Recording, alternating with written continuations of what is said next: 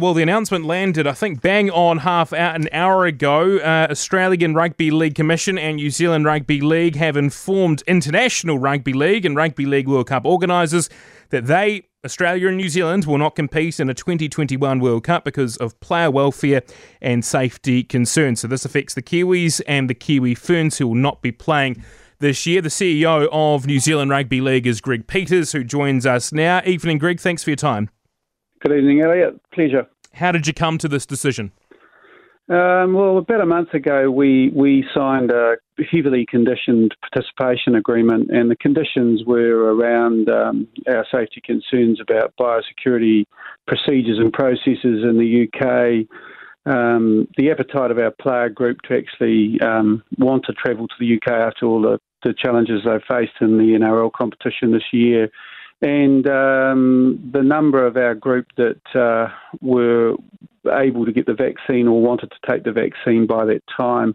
So all of those sort of considerations come into when we finally made this decision, which is, you know, really sad for us for the players concerned, but also for the organisers in the UK. Have done a wonderful job over the last 4 or 5 years to try and put this together. But I think what this shows is the stark differences between the management of COVID in the UK and what's acceptable in Australia and New Zealand, and they're completely different things, unfortunately. What's pushback or what response did you get from the World Cup organisers around your decision, or that you were heading towards this decision? Well, to be fair, we've been telling them for many months that there are certain things that would have to be in place for us to be comfortable, and in fact for it to be even physically possible to travel to the UK and return, things like managed quarantine in New Zealand and Australia, where a lot of our players are based, and in fact 70% of the players that were going to participate at the World Cup are NRL Australian based at the moment.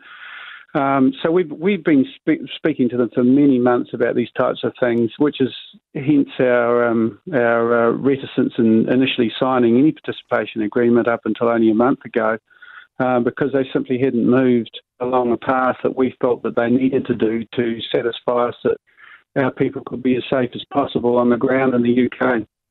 In the release, you've called, as have the Australian Rugby League Commission, your counterparts, for it to be postponed until 2022. Do you expect that to happen? There were a number of challenges with that. The British government has invested in the tournament happening this year for their own reasons. But so I think that's a decision that the RLWC people will have to come to in discussion with the British government. That's our preference. We don't want to see the thing cancelled in totality, but it's a decision for the organisers to make now. I suppose you as New Zealand Rugby League boss, would you be comfortable with the World Cup, continuing, and there'll be no Kiwis there, no Kangaroos teams there, yet it's still a World Cup? What will your reaction be if it does go ahead?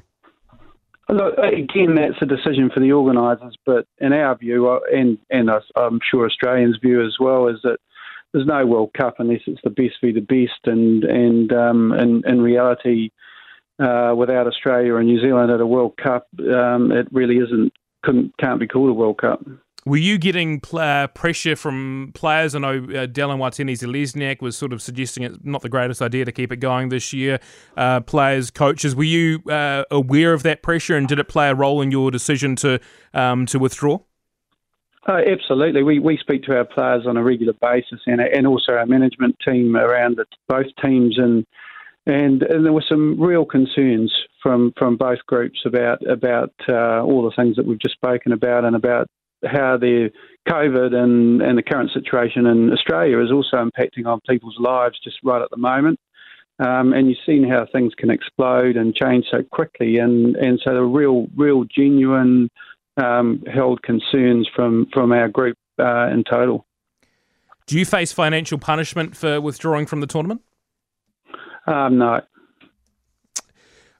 2022, I guess it's another year away, and I suppose the Olympics are grappling with this issue as well, and they've decided to go ahead with 1 year. The Will suggested they go through 2. Is there confidence on your part that it would be a better situation, a year down the track? Well, I can't as you can be.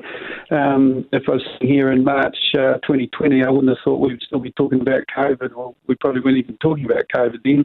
And now, 18 months on, we're still talking about it. And as many people are saying, we're only halfway through the pandemic. So who knows what 2022 would hold in terms of international travel and ease of movement. But I guess we'd be a little bit more certain with the number of people vaccinated by then. But again, with a big group of people amongst our playing demographic who potentially will choose not to take the vaccine, that's also a consideration for us.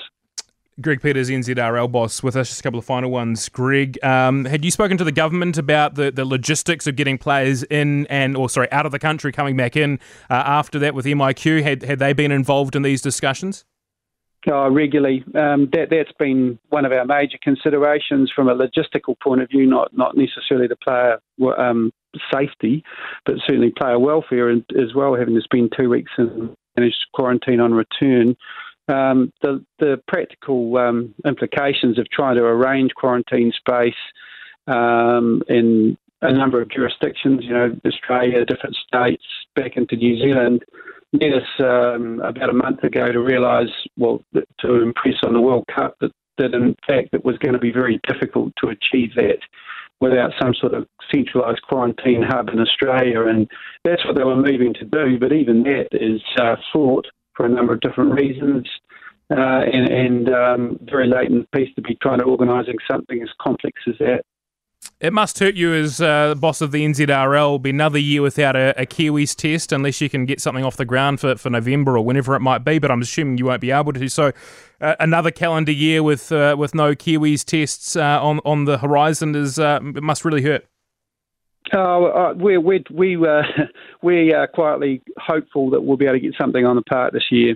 So we won't have a World Cup, and we might not have as much of an international program as we were thinking of, but we were certainly holding some hope that we'll be able to get the Kiwis and Kiwi Ferns on the pitch at the end of the year. Does Australia, are they part of these discussions? You might be able to play the Kangaroos, or is it someone else you're looking at?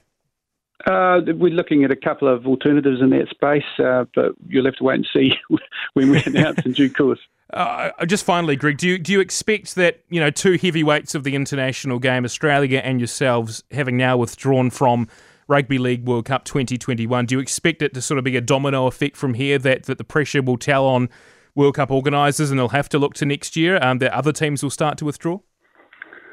I know that there are a number of players and other teams who are expressing exactly the same concerns that we hold and that the Australians hold, and that may happen. We'll just have to wait and see how that plays out over the next few days and weeks, and what the decision from the World Cup body in terms of potential postponement to 2022 is.